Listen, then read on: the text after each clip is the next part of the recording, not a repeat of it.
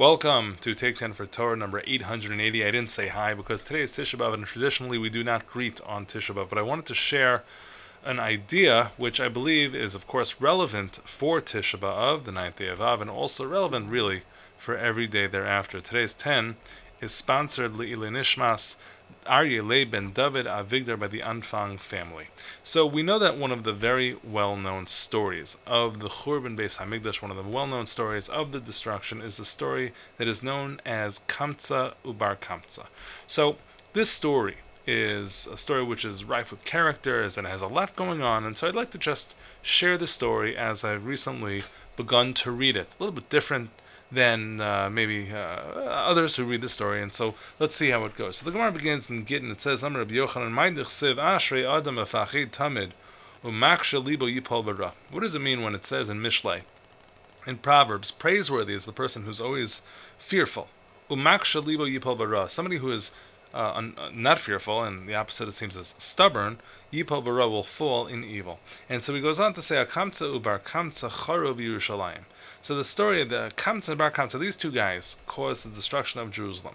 So, how so? So he says, Tahu Gavra, Derachmi Kamtza, Baldabavi, Bar Kamtza. There was a person, and we'll call him, you gotta pick a name. We don't know this guy's name. He's anonymous. So Anonymous had a really close friend named Kamtza and had an enemy named Bar Kamtza. And you can understand where the confusion is going to occur. Avad Sudasa, he makes a meal, he makes a party. Amalei L'Shameh, he tells his servant, Zilai Soli Kamtza, go, bring me Kamtza. And he goes and brings the wrong guy. So it's an innocent mistake, except for the fact that for some reason Kamtza does not come. Maybe he didn't hear about it, he wasn't invited, or maybe he was offended that he was not invited when he should have been. Instead, Bar Kamtza comes and is sitting in the seat, I guess, that was supposed to be for Kamtza. So the host of the party says to him, "My boy Hacha, what are you doing here? Kumpuk, get out of here." Amalei, listen, I get it. You don't want me here. We're not friends. I thought maybe this was some sort of conciliation. It's not.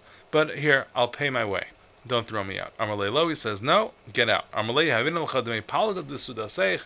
Come, please. I'll don't kick me out. I'll pay half of the Suda. He says, no, absolutely not. He offers to pay for the entire Suda, which, by the way, I mean, that's incredible. And he does not take him up on it, and instead he throws him out.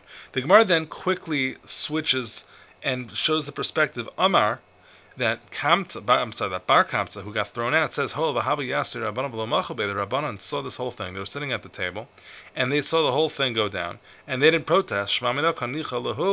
And therefore it seems that they must have enjoyed it. Azal Armalei L'Kesar. So he says, I'm going to go and conspire against the Jewish community, the leaders, and I'm going to tell the Caesar, and he goes and he does so. Mordu b'cha Yehudai, that the Jews have rebelled. Armalei, so the Caesar says, what are you talking about? Who says? How do you know?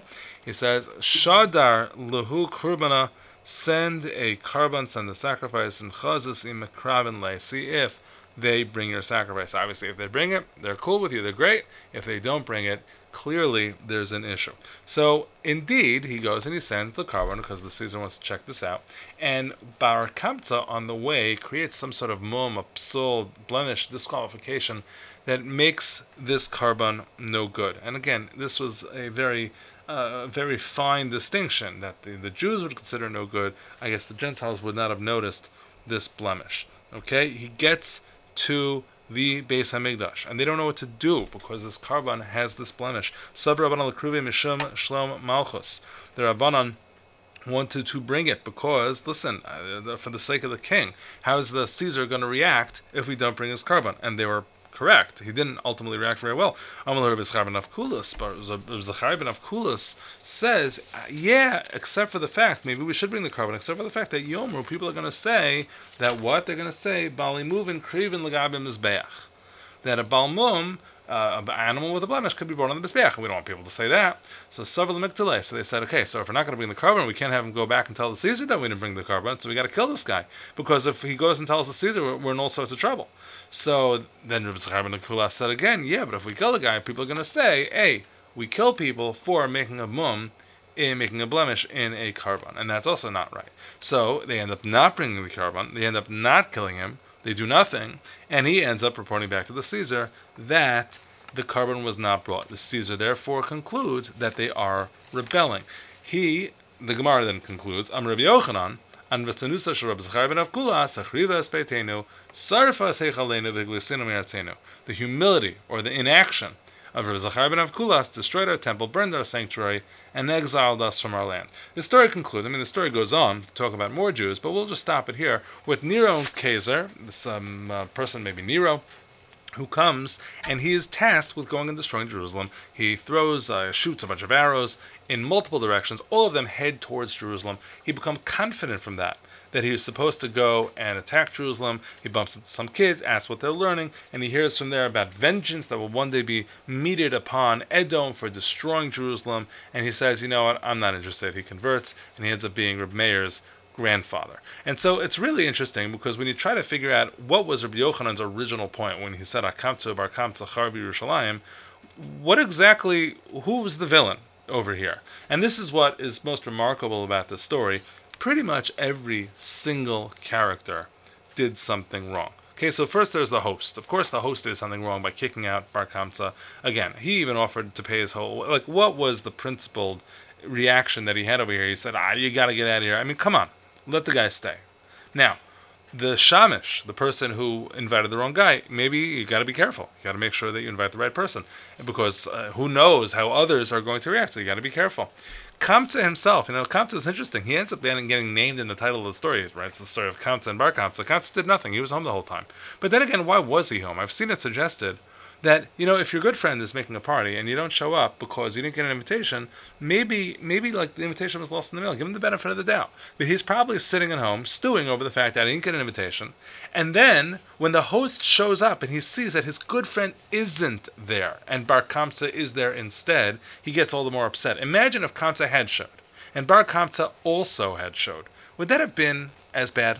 Would the host have reacted in such a negative way? Perhaps we could surmise, we can guess that he would not. Maybe that's why Kamtza is also listed as one of the villains of the story. And then we have the Rabbanon, the Chachamim, who sat by idly and did nothing while Bar Kamtza was being thrown out of the party. Couldn't they have said something? Somebody could have said, hey, buddy, relax. You don't have to throw him out. He's going to have to pay for your whole party. I don't know if they would have let that happen. But listen, he let him stay. It's going to be terribly embarrassing. Somebody could have said something. And then you have the people who react to what are we going to do with the carbon when it gets brought to the Beis Hamikdash? Namely, Rabbi Zachariah ben Avkulas. Rabbi Zachariah ben Avkulas is worried. Yomru, people will say, who are these people? Who are these people who are going to be so obtuse as to not understand what happened over here? And they're going to decide to learn, you see, from here we could bring blemished animals to the Mizbeach. I mean, come on, this is not the story that we should worry that people are going to learn such a thing. We should not worry from here, you see, you can kill somebody for blemishing an animal. Come on, I mean, those Yomer, whoever those people are, what kind of person would say that? That Rabbi Zachariah ben Avkulas has to be worried about you. And also, Rabbi Zachariah ben Avkulas, why are you worried about these people?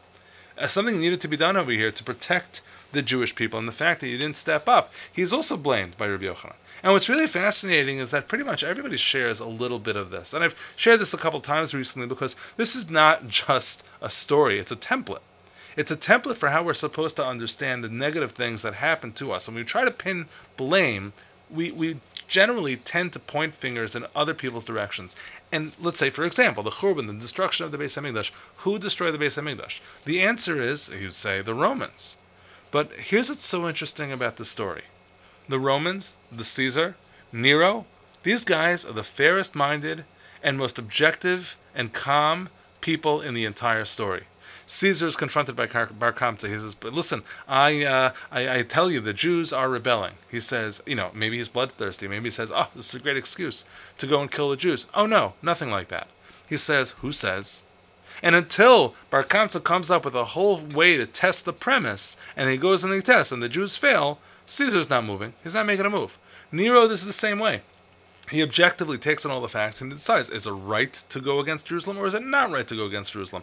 He decides, maybe it is, but I'm not going to be the one to do it. And so in all of this story that Rabbi Yochanan presents, everybody is terrible except for the Romans. The Romans were the only ones who did nothing wrong here. And this is how perhaps we are meant to look at a lot of the stories that affect us negatively. Whose fault are they really? We always point fingers. We like that the villain is this person or that person, but what is our own culpability? And do we ever take that question seriously? Going back to that very first pasuk, Rabbi Yochanan says, Asher Adam Afachei Tamid, a person should be a little bit nervous. When bad things happen, maybe it is you. Umaksha libo yipol b'ra. A person is too stubborn to see that. A person is too stubborn to realize that we all possibly have some culpability. Every single one of us. Not only in the churban, but also in the negative interactions and the bad stories that we have in our own life. We might bear some responsibility. If we're able to comprehend that and accept that, we will not be yipol b'ra.